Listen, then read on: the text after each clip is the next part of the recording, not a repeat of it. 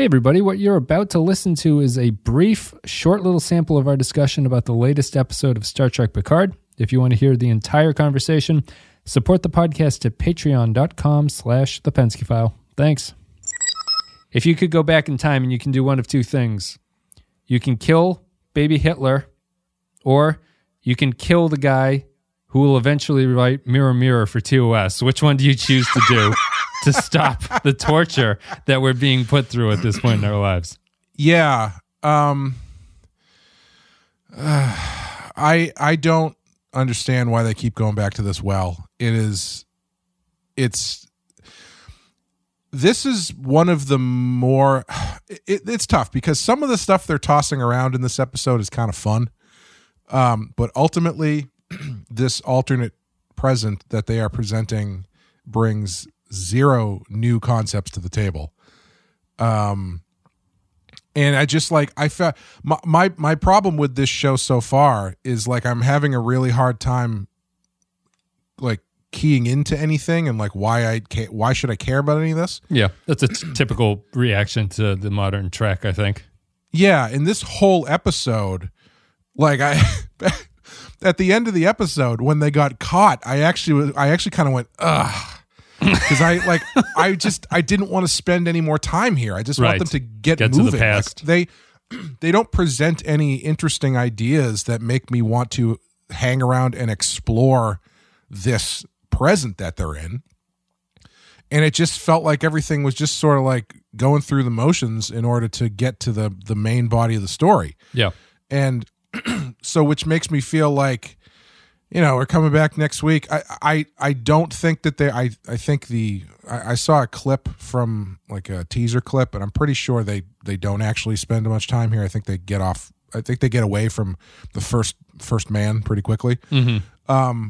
But still, it's just it didn't make me go, oh shit, how are they going to get out of this? It made me go, oh shit, we have to do this again. Right. Yeah. We have to deal with this guy. I know. And yeah. I don't know. I don't find it to be a future that is really what is Picard learning from this future? I'm confused. I guess I'm just kind of confused about what the narrative line is supposed to be here. 'Cause you got the thing with the Borg Queen, the Borg shows up, the Borg seems to be wanting help and is doing something in a way where the Borg Queen is indicating that she knows Picard on some level that may or may not be related to his mother. She's not killing anybody on the ship. And then she's plugging into the ship, blah, blah, blah, blah, blah. And then we find out in this episode that Q has used that moment to remove them from this timeline. Yeah. And put them in this new timeline in order for them to go back in time to fix something to straighten out the timeline. Yeah, that Q implies Picard knows what it is too. Mm-hmm. And another thing of no character will ever just say what the hell is going on. They have to just hint at it. Right. Yeah. Why? I mean, maybe this is the question they want you to ask, but why did Q interfere? I don't understand how these two things are connected. Yeah, sorry, go ahead.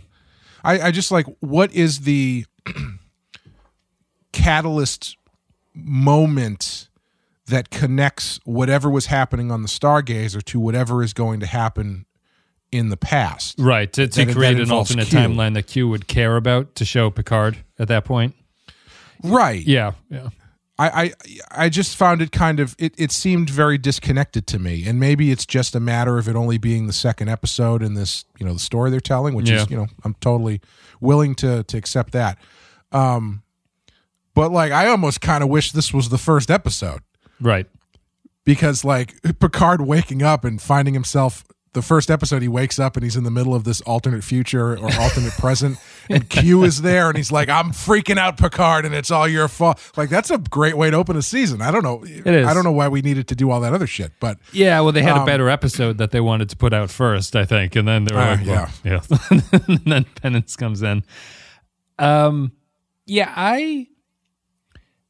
I think my thing, I found this to be a pretty tedious episode of the show in a lot of ways. Like I think it's a big step down from the first episode. It feels like a lot of new Trek stuff has come back into play that they want to do all the time, and I never think is very effective. Here's my biggest thing about it. It's like 55 minutes long, and I think that this show just screams insecurity about who we are writing the show for, right? So on one hand, you have Q returning to Picard. He brings him into this thing. They have this scene where all these skulls are in his alternate timeline house, right? It's the people he's conquered. Now, and Q starts going through them, and if you're familiar with Star Trek, you go, oh, it's every character who's ever had a recurring guest appearance on the show is going to show up as a skull. If you're unfamiliar with that, right? This is the skull of Mick Fleetwood. He played a fishman early in TNG's days. So I bet you can't tell me which fish he was. So if you're watching this and you're familiar with it, you go, oh, I know all these things, and it's a little weird that we know every single character of the skulls that are named. If you're unfamiliar with the show, it's probably more impactful because you don't actually realize how small of the universe is that they're painting at that time, and you kind of go, oh, okay, he conquered a great number of people. So they're extremely eager to do all these Star Trek callbacks. Q references multiple Star Trek episode titles in this. He references Inamir Darkly and Yesterday's Enterprise by name. I thought the most egregious one was when they were standing out looking over the wine field. Yes, the he vineyard. Says, look, he says, look out there at that encounter at Far Point, Part 1. It was a little bit on the nose. So they're bringing in all these Star Trek references, right? Everything is an Easter egg. Everything, all these weapons on the thing, if you look at all the Star Trek sites, are props from previous Star Trek stuff. So what happens in the episode is that now this is a modern Star Trek television show.